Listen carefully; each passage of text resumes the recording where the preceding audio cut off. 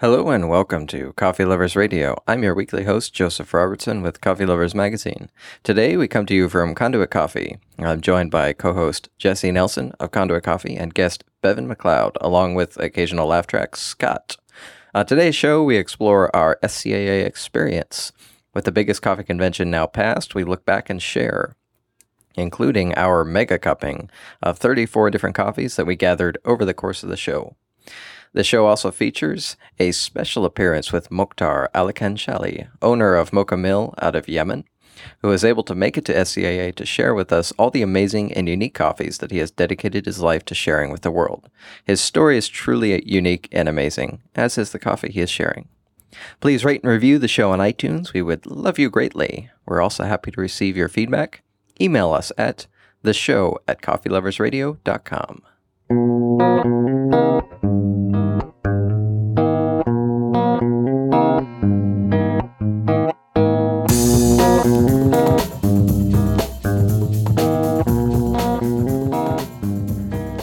Mega cupping! Mega cupping! Bom, bom, bom, bom, bom. 34 coffees on the table today. Seriously overwhelming and delicious. Absolutely overwhelming. It's really difficult to even have a proper cupping in the sense of really focusing and tasting. I actually love it's really it side by side. I really love this sort of thing just because the experience of getting to try 34 different coffees. 5 geishas. That 5 geishas side by side. I've never had that many. I've never had 5 geishas side by side either. No. What? Lined up. Lined up. All with their white faces. Yeah, so let me think. Ripples. I probably should have written down what we actually had on the table, but we had 3 90-plus coffees, the Juliet, the Licello, Yep. the Percy. We had 2 geishas from... Where were those from? They were Carmen Estate geishas. Uh-huh. Yep, they were brought in with a little collaboration with Kuma Coffee for SCAA. Let's see, we had Boomtown Coffee from Houston. They're amazing Ethiopian, Marrow. And then their other Ecuador, which was fantastic as well. The Spotted Cow, Peaberry from Kenya was outstanding. Oh my gosh. Silver Cup, Little Green Bean Roastery, La Colombe, Tony's, Kuma. 2 of them. 2 Tonys, 2 Kuma. Yep. Oh, Ozo Coffee. PT's coffee. Yep. 49th Parallel. 49th. Olympia. Ladro. Tim Wendelbo. Tim Wendelbo. The Thank you, Yemeni Tim. coffee, also from La Colombe. Yeah. That Papua New Guinea from Epic. S&D. S&D. Okay. They're a big coffee source for large companies, but they... Anyways, 34 some odd coffees. Yeah. Side by side. It was absolutely exquisite. I always find when I do this sort of thing, like I really enjoy coffees from all different ranges. Like usually in the morning, I like something more simple and medium. Like first coffee I have in the morning, I don't really want to think about it usually. Sometimes I do, Right. but usually something like, I'm gonna say the Westlake because it's Something rich a little and bit chocolatey. And Right. Nice. I really love our Guatemala or like our Rwanda to a point because they Actually, they flow yeah. really well in the morning and they're Yeah. delicious, so you don't have to put a lot of thought into them. But I wouldn't want to start my day with I probably wouldn't want to start my day with the Yemeni. Well, I'm going to call BS on you right now because Okay. I guarantee I would start any. you're day going to with that start on coffee. your boat in the morning with a bag of that 90 plus, and you're going to love it. Well, that's true. Yeah. Because what Okay, you're saying, well, I what guess- you're saying is absolutely true. But when you have a geisha on the table, I guess all what I'm actually bets are saying. off. I guess what I'm actually saying is when The it comes to a tasting like this, I will always drift towards the lighter, brighter, more. For lack of a better way of explaining it, more unique, fascinating coffees. Mhm. Do you think they're that unique anymore? Considering we had like 25 on the table, they were all absolutely outstanding and unique and bright. I try to keep a fresh perspective. I mean, if A French perspective, French, like your I French said roast. fresh. Well, a French perspective is unique. So I mean, these it is really hard to kind of maintain perspective when you're having the best coffees in the world. right? Because the first time you have them, they knock your socks off and destroy your perception. Right. And then And the other second people's time- excitement too. Yeah, and the second time you have them, they're really awesome and amazing. And the 15th time you have them, they're really awesome and amazing. But it's like It wasn't as good as the last time. No, you know, I mean- it's like you're still. not even like not as good. It just I'm not to be I don't want to be negative. About You're a it. negative Nancy. Okay. Geisha's ruined me. Oh, it's just kind of like oh yeah, there's that. That's really good. But then Yeah. you have the Yemeni. It's like I've never had champagne and coffee before. I know. Something like that. And now there's nothing else that will ever be the same. But then the next time I have it, I'll be like, oh, okay, yeah, that's really good. Yeah, it's still amazing. Well, that's how it is. That's the hard part about roasting as well. Just when you have something amazing you want to share with everybody, and you've had it for a couple months, and you're sort of over that excitement, but you still have to be overzealous when you sell it because a lot of people haven't had that. Once your socks are knocked off, they're off. Right. I don't know. I tend to put mine back on because I get excited when they're knocked off again. Does that happen frequently? Yes. Maybe you Coffee's Maybe so it's good, you'll put your socks back on. Do it again. Yeah. Step back into the ring. sensing a new company Between the name. coffee, the wine, and the food that I, taste on a weekly basis, yeah, I get my socks knocked off frequently. Very nice. True. She's gone to flip flops.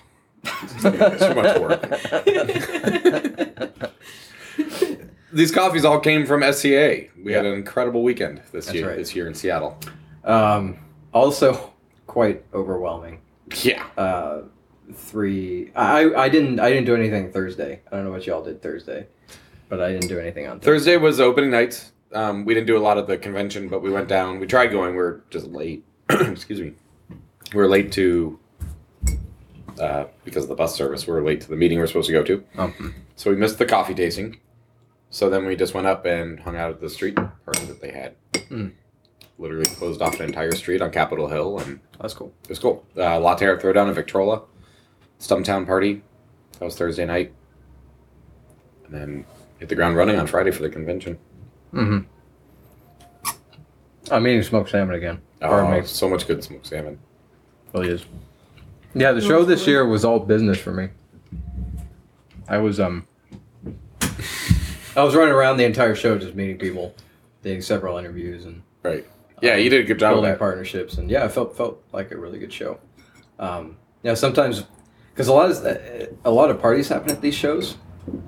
Like in the evenings, there's the throwdowns. There's all these other events that happen. Right. They're very distracting from the trade show. They are, and I decided not to do any of them this year so that I could go to the show, do my thing the whole day, then go home and sleep and make sure I could Right. do that 3 days in a row. And Right.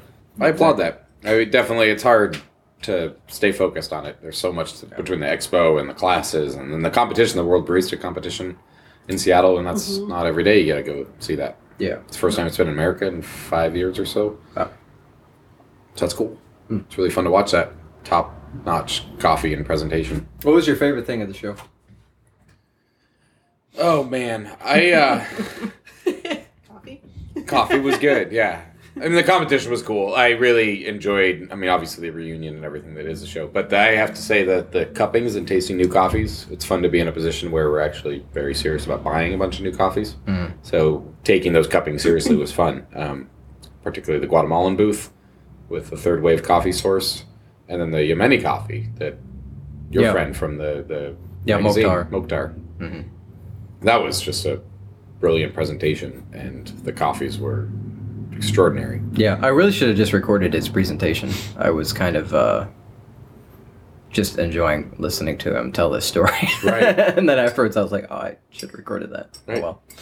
Literally took like a 14 or 16 foot open deck boat, Yeah. outboard motor across the Red Sea to deliver the coffee samples for the presentation. So the show SCAA Thursday through Sunday technically, because the opening night was Thursday night.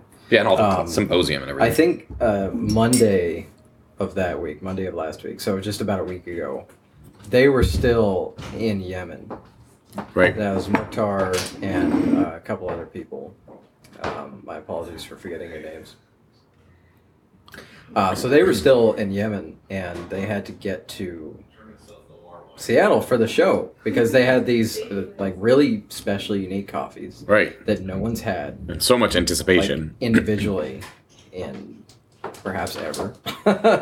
And he's really trying to the other thing that is really awesome about what he's doing, I mean he's really pushing the farmers there, really trying to showcase the farmers to the world, and that's what he's telling them, and that's what he's doing. And he told me that I think it was after the show, or maybe after they were at the show, sometime on Saturday, the farmers saw through like social media or whatever that he was at the show sharing their coffee, and that he had actually gotten out of the country to do that. Oh, wow! He had taken that boat. So yeah, the week ago, they're stuck in Yemen. The airports are destroyed. They think they can't get out, and they end up going to the old Port of Mocha.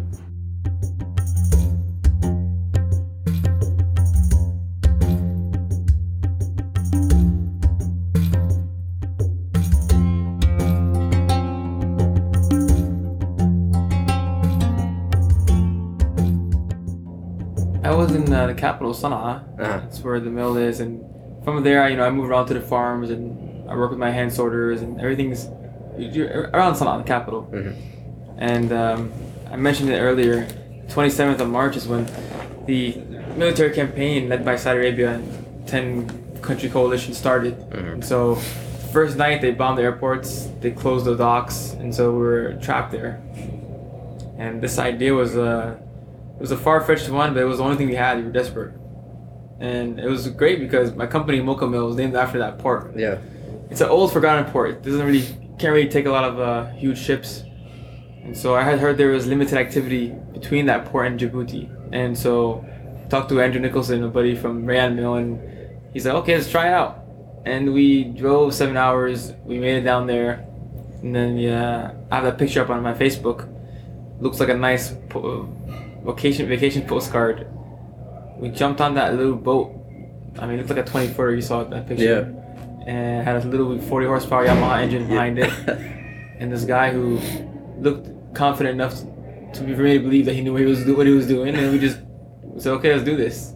And we crossed the Red Sea on that little boat. How long did that take going across? Less than 6 hours. Jeez. But it's a long time. When we first got on the boat, we were happy. Half hour into the ride, it started to sinking that we're in the middle of this ocean. The waves are crashing in, we're getting soaked with the water, and all these ideas to come into your head, these thoughts. What am I doing here? Why did I choose to do it? Why was this guy know what he's doing? And we finally made it. We made it out to Djibouti, and we got to that port, and the security forces in the port made us stop, detained us for a day and a half. They were just dumbfounded. These two Americans jump on this small boat and risk their lives to leave.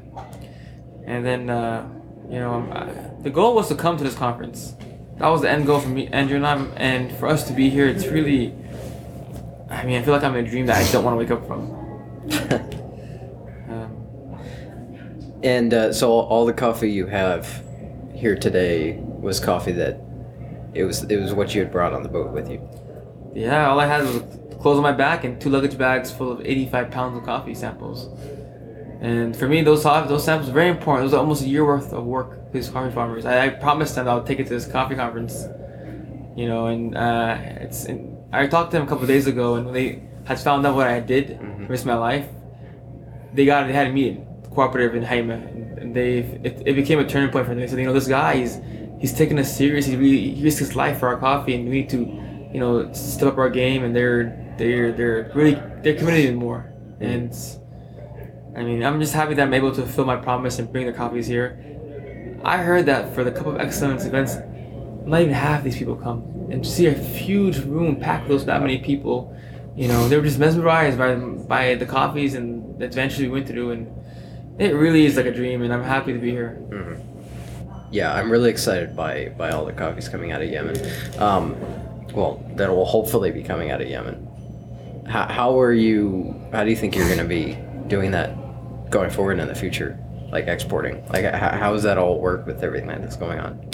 I spoke to Andrew, and he's been around longer than me in Yemen, 5 years now. When he started during the Arab Spring, it was worse than it is now in the sense that there was a lot of ground fighting. And he told me, they closed it for, a week, 2 weeks, and they opened it up again, the port. The thing is, there's 25 million people who rely on that port, and 80% of our food from Yemen is imported, rice and barley, so it's gonna open. And so I'm not too worried about that. And if it doesn't, we can always use plan B, just ship it through Mocha, the old route, like how I came here. It costs a little more to ship things out of Mocha to Djibouti, but our coffees, they're still being processed. I need about another month and a half for it to be finished. They're in Green Pro packaging, so I mean by then I hope that things calm down and I can ship these coffees over here, because the expression on people's faces, the reactions, they had people tell me, like you said, they had never cupped a natural coffee like that or a Yemen coffee like that before, and so I'm excited because a lot of the coffees that people liked were my coffees, and so I hope I can provide that for them. Yeah, I'm trying to remember the ones that I like the most, but I just can't. There's one in particular that was had a lot of vanilla for me. There are a couple that are like very sweet wine. Yeah, natural processed coffees, because the sugars are on the bean longer, the mucilage, they're amazing. Mm-hmm. The only problem is that it's really easy to over-ferment them and to ruin them. Yeah. And so making sure they have the right protocols and quality control, you'll produce an incredible cup of coffee. That's why most of the coffees that win these Cup of Excellence competitions and Best of Panama or Brazil are usually natural processed. Mm-hmm. My consultant, Willem Boot, he submitted his coffees last year. The number one coffee was natural process from his farm La Mula. His wash was number 4. Interesting. Were any of these washed, or are they all natural? No, actually, Yemen is the only coffee producer country that only produces natural. There's no wash in Yemen. Is that a water also because there's consideration? no water in Yemen? Yeah. That makes sense. It's the way they've been doing coffee for centuries in Yemen. Now, all the coffees that we had today, were they from all from different farms and different parts throughout Yemen, or? All over Yemen. You had my coffees. I had 2 from central Yemen, the first to be shipped out of there, the Idiani and the Erdeni. And then you had my Haima coffee from northwestern Yemen, 2,150 to 2,400 meters above sea level, extremely high elevation. You had Izzi's from Haraz, and you had Andrew's coffees from different parts of Hajjah, different parts of, let's see here, Haraz also, and incredible coffees too. Idiami, is that one of the ones? Idiani. I really like that coffee because that's where my family is from, in Ib, Central Ib. So the 3 tables as you walk in, 1, 2, 3, that was on the far in the end, right? Yes, that was one of my favorites. Yeah, the Idiani coffee, and that was roasted really bad today. It usually has a more of a thicker body and sweet honeydew, delicate fruit taste to it. Oh, I could see that. And it was in there, but it's hidden. But that coffee is incredible. It's from the oldest area that grow coffee. It's their Erdeni varietal. And so it's actually the oldest cultivated varietal in the world, the Erdeni varietal. That coffee, there was a famous poet in Yemen named Mutahar al-Iryani. He wrote these lines about it. He said, the same valley that coffee's from. Oh, Yemeni coffee, oh, pearls on the trees. Whoever grows you will never taste of hunger or humiliation. And those coffees, that's what inspired him, that coffee he tasted today. Wow. Well, very exciting. I look forward to all the work that you're doing.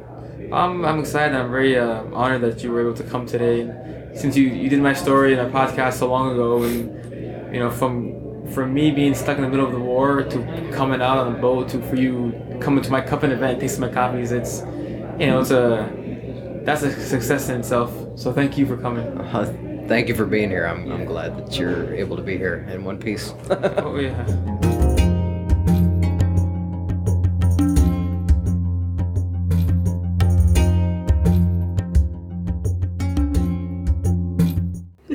Yeah, and then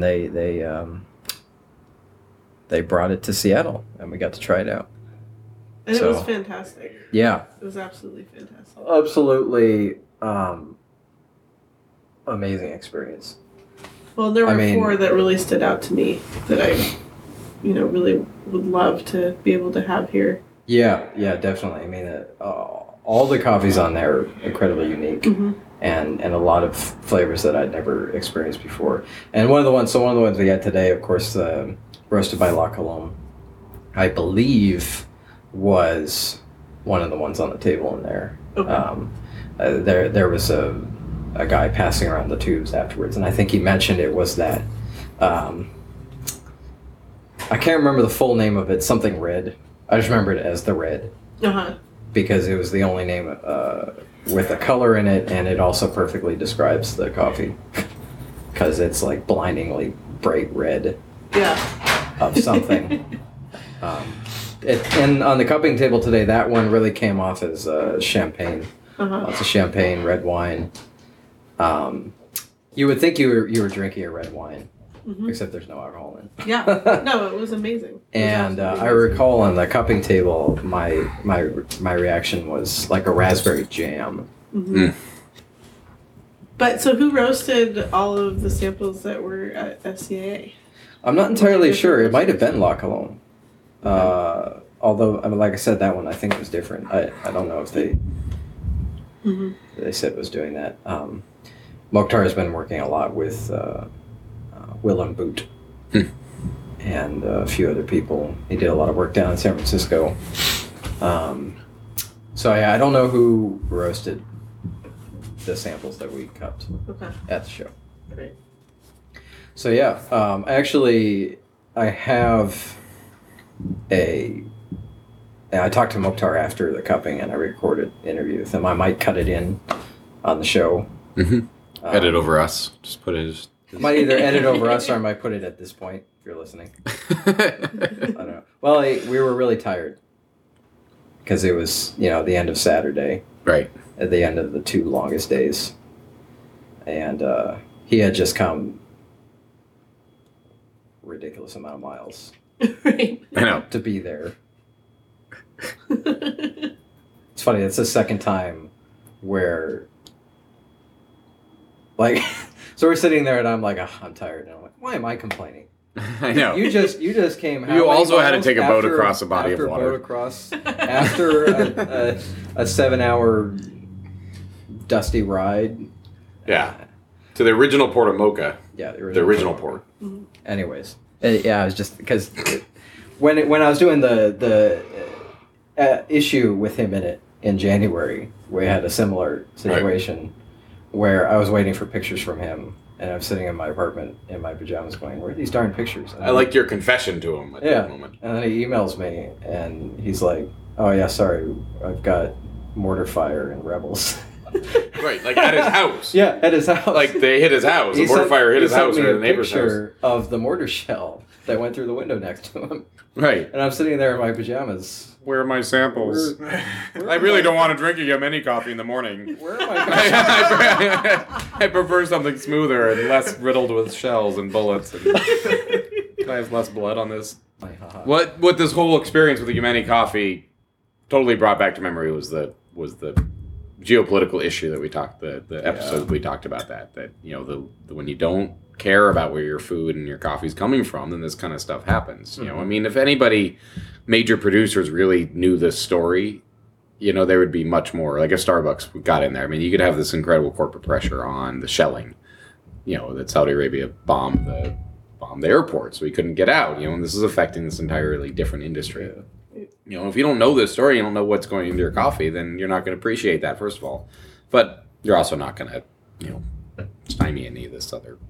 One of the other things he talked about, which he talked about in the interview that we had in January as well, was that one of the biggest cash crop there is the khat. Right, the drug there, the stimulant. Yeah. And he said in his presentation on Saturday that already a number of the farmers he's working with are tearing out their khat plants and replacing them with coffee because already the coffee is more... Right. And they're proud of it. Yeah. It's on social media that they're doing good things. So proud of it. Right. Right? And the before and after pictures. Yeah. They're showing of the farms and the processing. And it's polka dotted red and yellow and all the other rotten sickly leaves. Yellow, green, and orange. Yeah, just stuff that wasn't even close to right. Now it's bright red. Yeah. Gorgeous red. Oh, to the point where one of the people today during the cupping he was at the presentation and he was concerned that they might be over sorting their coffee. because there's which I don't think is really an issue. It just there's some beauty and diversity. Yeah. But having him taste the coffee, then he doesn't matter because it's delicious I coffee. don't know, if they get to the point where their problem is oversorting, then Right. they'll be in a good spot. Yeah, And then right. worry about that later. Yeah. Fascinating. He was telling me that after having him on the cover of the January issue, like I guess the first person to take the story was Dustin, who does the Uma Wide. They do a lot of stories around Muslim culture, I think. And I had run across that somehow. I don't even remember how I ran across that. He had that interview, and I talked with him, and he agreed to have it in the magazine. But Mokhtar said I was the first publication to carry his story, and that he got emails and contacts from people all over the world because of it. Because of your story? Because it was in the magazine, I guess. Right. Oh my god! I don't even. Wait, do people listen to this podcast too? I don't know. No one's emailed me yet. I don't know. I did hear that CNN had picked up that story after the SCA event. Okay, That that's some of the, yeah. But- I mean, it's an amazing story. right. Well, I know NSCAA is a big deal in Seattle, and some of the other stories have been picked up, especially the Iranian barista champion that came here Yeah, first time ever. I was glad to coming see he was compete able to outside the come. country, and I wish Yeah. I had seen his performance, but it was good. I mean, I guess they're all online. Right. Livestream has their Yeah. archive of it. I'm sure YouTube will as well. SCA is going to be in Atlanta next year, Okay. and then I believe it comes back to Seattle Okay. for 2 more years or 3 more years. Oh. So they're kind of running the issue because Seattle's a great place to host this coffee convention because it's Seattle and that's what we do. But it also runs the issue of, I think, fatigue. Like, people aren't going to just want to keep coming back to Seattle. You don't get to see any of the other local coffee culture. I'm not sure. What, has it been in San Francisco? Probably. Okay. It usually just bounces around. It was Yeah. in Houston year before last. It was in Seattle last year, and then Well- Houston the year before last, I think. Well, in Chicago. I thought it was Chicago the year before last. It could have been. Anybody listening can probably just go onto their computer and find this out. Email us when you find out. We'll put it on the calendar I'll put it on the calendar. I guess I'm putting a calendar up now of past SCA events. of past events. The calendar starts in 1998. It's going to be like an ongoing timeline of coffee culture leading up to this amazing Yemeni coffee. So I met with the folks from CoffeeCon this weekend. It was really nice. Cool. They have their schedule for the rest of this year. Chicago on July 25th, and San Francisco on August 19th, and Los Angeles on November 14th. Really exciting trying to work with them on getting it up here Yeah, because it should be in Seattle. really should. I'd love to help out with that. Yeah, I We're gonna think sit here they're quietly. actually concerned that there wouldn't be a positive response to being here. And I told them I can't imagine that any roaster or cafe around here wouldn't be at No, your doorstep immediately if you said you were coming. Right, my understanding is that they're much more about the coffee and coffee roasters. Kind of sort of like the Northwest Coffee Festival was much more hands-on with the coffee, not as much of a trade show. This is for consumers. It's Right, They call yeah. it a coffee festival. Right. Yeah, it's definitely not a trade show. But yeah, a lot of. I mean, I think so. At the New York show, you could go in and have a cup of coffee from a number of different Yeah, look at that. roasters and cafes in the area. Different types of brewing. You could take classes, learn how to brew better, that sort of thing. I'm So- sure Seattle would love that. I can't see why it wouldn't. Why It. it wouldn't. The people of Seattle. Met with some folks from Starbucks. That was fun. They're doing a lot of interesting things now. They are. Actually, really excited to see what they come up with. Do you have something to add, Scott? That was all. Okay. But tell me more. What is Starbucks working on that you're excited about? I mean, they're. Let's see. That I didn't get this from. I'm not going to say who I heard this from Why not? because it was in passing, but that the folks in Starbucks are very aware of where they sit relative to the industry and the perception that people have of their coffee, and that they're very interested in working hard to change that. It's gonna be hard. I think the Reserve Cafe roastery, the special roastery they opened up is Right. one of their big steps towards. I hope that they do. I had some of their Ethiopian that they were serving at the show, and it was very different from a lot of the stuff that I've had from them in the past. Yeah. I mean, they're definitely going to nice. get there. I mean, they're so large that they can never possibly have the That's- focus of the small farms that somebody like Conduit ourselves can have. Yeah, if Because- a farm is only producing 250 pounds, Right. what's a big company like Starbucks going to do? with Right, it? exactly. That's irrelevant. I mean, they're roasters. Yeah. Their auger system roasters hold, several thousand pounds, I'm sure. On the other hand, I mean, we know through the industry, people that come from Starbucks definitely have a lot of like solid training, especially with corporate structures, and they can follow directions usually pretty well. I mean, they don't necessarily have a lot of experience on manual machines and things like that, but they're generally pretty good employees. And I think the more that Starbucks gets into specialty coffee, the higher level specialty coffee, and into the reserve, the more that training regimen and what these employees are going to have to learn about that Ethiopian that Starbucks is serving will translate much more into the rest of the industry. So when somebody from Starbucks then can talk to you about roasting and profiles, because they've been a barista at Starbucks, that's going to help everybody. It's going to help educate it. They're definitely going to spread it a lot farther and faster than Have you all many been? of us can. Have you all been to their roastery, Reserve Roastery? I hate to admit that my first time was this weekend at SCA. I actually didn't go this weekend. I probably should have stopped by during. It was packed. They had. Yeah. I mean, there was a line out the door because they were above their capacity. Yeah, it would have. Victrola didn't have bouncers, but Starbucks did. Would have been fun to just pop in there while I was so busy. But I've been in there before. It was in the evening though, so I didn't order a coffee. But I'm trying to remember. Do the espresso machines they have there, are they their typical automatic Super machines that they have in the usual stores, or are they going more No, I didn't. manual? I couldn't even get in that far, honestly. Okay. No, but they have, and I'm probably wrong on this, but it looks like they have a vacuum tube system that delivers the coffee straight from the roasting room into the hoppers. Oh, I saw that in the center. Actually, I have that Yeah. on Instagram. Right. It's kind of cool looking. So right there, that's not the super automatic where it's grinding from the back of the machine automatically. No, I'm just wondering how much input the baristas there have in terms of each cup that they make. I think a fair amount. A fair amount. Yeah, I think that they're actually packing the pucks themselves and Okay, doing that. that's pretty cool. Mhm. I mean, I really like all of the. It could just be the grinders for the drip machines too. I don't know. We should edit this out and we can fill this readers in With later. accurate information. Accurate information. Yeah, Okay. Well, Or perhaps they we can go should find out for we should themselves. do a short show from there this weekend. we could.